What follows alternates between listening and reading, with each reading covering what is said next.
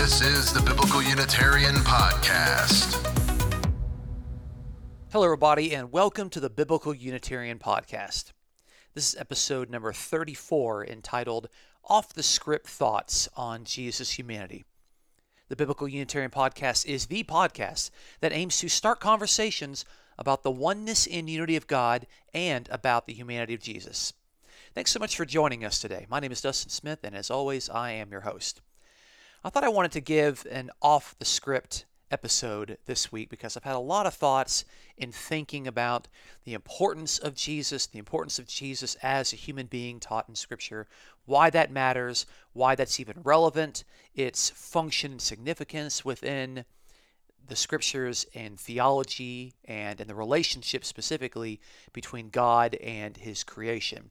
There are a lot of things that I think about as I read through the passages of Scripture and I try to meditate on them and draw out their significance. And so I just kind of wanted to give a kind of coffee table discussion, the kind of things that I would talk about if I was just sitting across from you, the listener, at a coffee table or at a coffee shop or something like that.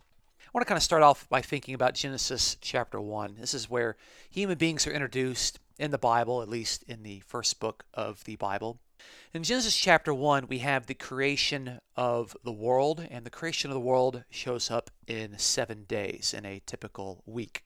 You have day 1, day 2, day 3, day 4, day 5, day 6. God, of course, ceases from his work on day 7. But on day 6, you have humanity that's created. You have Adam, the Hebrew word for humanity, gets created on day 6. And it's not like a typical calendar that you would hang up on your wall to where it's going from left to right, day 1, day 2, day 3, day 4, day 5, day 6, in like 6 little blocks. The way that it works in Genesis 1 is that it is constantly moving up to where on day 6, humanity is created on the top of the pyramid, and so humanity functions as the hierarchy, as the ruler, as the most important part of God's creation, and as that head of creation, they are supposed to be ruling over God's creation. So it's very interesting that the function and the purpose of human beings in the midst of their own creation is that they are created to rule over God's creation. Now, of course, people would say, well, God is the ultimate ruler of the world and the ruler of the universe. God is king. God as God, the creator God, is certainly the uncontested ruler and king of this world. But what's interesting is that you don't get one chapter into the Bible before we realize that God has decided to share his rule with human beings. And God could have shared his rule with other things. God could have shared his rule with the fish. God could have shared his rule with the mountains. God could have shared his rule with the angels. But no, God decided out of all of his creation, he was going to share his rule with humanity. And what's interesting is that throughout the New Testament, there is this constant theme of trying to decide, how is Jesus king? How is Jesus becoming king? Jesus, in his most exalted title, is Jesus the Christ, the anointed king, and the anointed king of God's kingdom. We describe Jesus and we call him as Jesus Christ. This is really just another way of saying King Jesus. I mean, he is the one that God ultimately wants to put in charge of his world. But of course, God has ultimately stated that he has created human beings with a purpose to govern and to rule and to organize God's world in a just and loving fashion. So I think about the significance of Jesus in the New Testament in light of the creation of other human beings. And you can also look through Israel's scriptures and you can see that God has wanted to invest his authority in a king. And when that king does well, when that king as an image bearer of God, and of course in Genesis 1:27, human beings, Adam, are created in God's image, meaning that they are to reflect as good image bearers God's just rule and love and God's grace into this world. Of course, God has invested this in human kings in Israel, and some of those kings do well, and some of those kings, in fact, many of these kings don't do this very well, but God ultimately did want to have a human being in charge of his world. And Jesus, of course, invites other human beings who are willing to set aside the corruption of this world and to have the vocation of God as God's image bearers redeemed within their vocation, within their purpose, so that they can, as God had originally intended, reflect God's rule and God's love and God's restoration to this world. Jesus, of course, invited people to do this with his message of the kingdom, with his gospel of the kingdom. I look in Matthew chapter 28 and verse 18, and I think of something that I think it's ignored by a lot of biblical Unitarians. A lot of biblical Unitarians become biblical Unitarians almost as a reaction. They see the almost extremely high Christology that is stated in many churches, that Jesus is co-equal with God, or sometimes that Jesus is just flat out called Yahweh and confused with him. And they react from that, and sometimes their reaction is a little negative. It's swinging the pendulum a little too far in the other direction, and that's understandable, but it's probably a little premature as a reaction. But in Matthew 28:18, Jesus says after his resurrection that all authority in heaven and on earth has been given to me.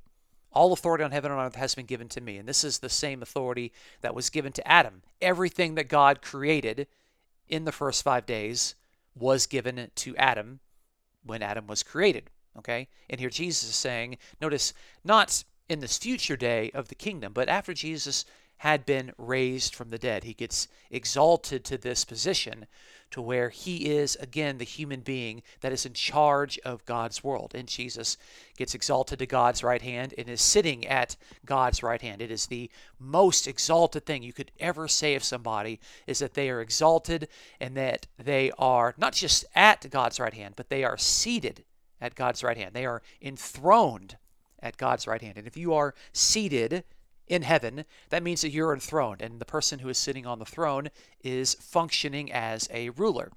Even 1 Corinthians 15 says in regard to Jesus that he must reign until he puts all things under his feet. And the placing of all things under his feet is something that is continuing to take place, but it's ultimately going to be fulfilled when the last thing put under Jesus' feet is death. And that happens when Jesus comes back and raises the dead in his parousia, in his second coming. But without getting sidetracked onto that, Jesus has been given all authority in heaven and on earth, and that means that Jesus functions as the second Adam. He functions as the human being that was invested with the purpose to rule over God's creation. And that means that Jesus is extremely special. It means that he is effectively the number 2 person in the entire universe. I mean, that's the most exalted thing you could say of Jesus while maintaining faithfulness to what the scriptures are actually saying. I mean, he is the most exalted thing up there next to God without actually saying that he is God.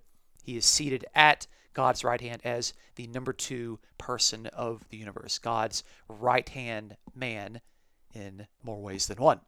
Of course, we see that Jesus as a human being, and not only reflecting God's rule and God's love and God's justice and his reign to this world, Jesus as a human being, being a good image bearer of God, is one who shows us, human beings, specifically within the Gospels, how to reflect God to this world. And I think of another passage which gets, in a reactionary sense, ignored or downplayed by many biblical Unitarians, and I want to encourage them to not think this way, but to wrestle with a passage like John 1:18 and to take it for what it does say. Oftentimes, we see people interpret passages from the Bible in an irresponsible way, and we go to these passages and we say, well, it doesn't mean X, or it doesn't mean Y. But instead of just saying it doesn't mean this, we have to give people something that is better. We have to give them something that the passage does mean. I'm not so concerned as to what Scripture doesn't say. I'm more concerned with what Scripture does in fact say. And so John 1:18 says that basically no one has ever seen God, and then you've got Jesus who has revealed the Father. He has explained the Father, and in the Greek text we actually have this verb where we get the word exegesis. Jesus has exegeted the Father. He has revealed and explained the Father. We talk about exegesis as a reading and interpreting out of the text. And this is what Jesus does. He interprets out of God and reveals and explains God to other people. And again, in this passage, no one has seen God, but we are able to know God and know what God is like through Jesus, the human being, who reveals, who explains, and shows us what God is like. And Jesus does this, again, not because he is God. God is someone who is distinct from Jesus, but Jesus is the one as the true image bearer, as the true king, as the authentic human being who fulfills the purposes for human beings that God had originally created for Adam, and of course, that God created for all human beings, in that they are to reflect God's goodness, his love, his grace, and his restorative stewardship over this world. Jesus does that effectively within the Gospels. And so Jesus can be called many exalted things because he is reflecting God fully to this world. And Jesus, because he is the king who is ruling on God's behalf as God's vice regent, God can hand over many of the functions that belong only to the Creator God, and he can hand them over to Jesus and to say, hey, I want you to help out in this. This is why Jesus can raise the dead and give life, even though God is the creator and the giver of life. Not that Jesus is to be confused with God, but that Jesus, as the king, as the image bearer of God, that is ruling and functioning on God's behalf as a faithful image bearer, Jesus can do and say all of these things that God alone formerly would only do and say. So Jesus can give life. Jesus can raise the dead. Throughout the Old Testament, you get the sense in many passages that God is the one that is going to sit as judge. But we can see, even in John's Gospel, that judgment has been handed over to the Son.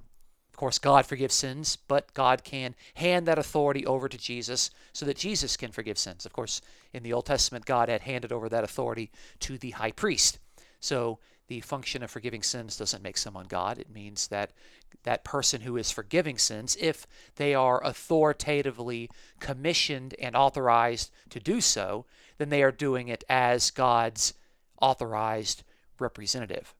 I want to talk a little bit about Jesus and the example that he sets as a human being who lives faithfully in this life, doing the will of God, being faithful, being loyal, and being obedient, and how the New Testament constantly sets Jesus up as an example for how other Christians are supposed to live in their life. Of course, we have 4 accounts of the life and teachings of Jesus: Matthew, Mark, Luke, and John. These are Greco-Roman biographies that are meant to describe the life. That's what they are. They're biographies. We read them and we look at the life of Jesus. And Greco-Roman biographies, they had an explicit function to teach the readers and to persuade the readers to follow in the example of the person that is being described.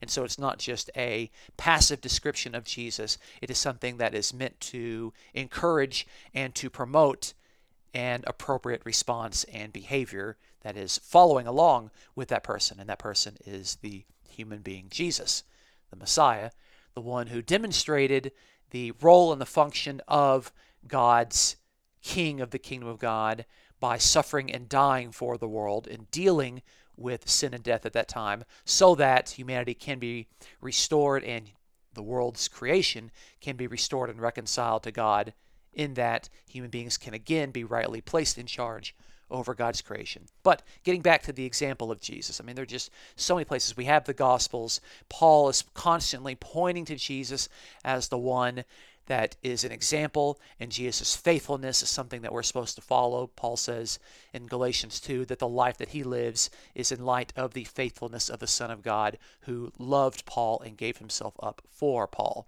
The book of Revelation is constantly pointing to Jesus as the example for Christians to follow. Jesus is the conqueror who conquered in all the wrong ways, and he is set out as the one, according to Revelation 14, that people are supposed to follow.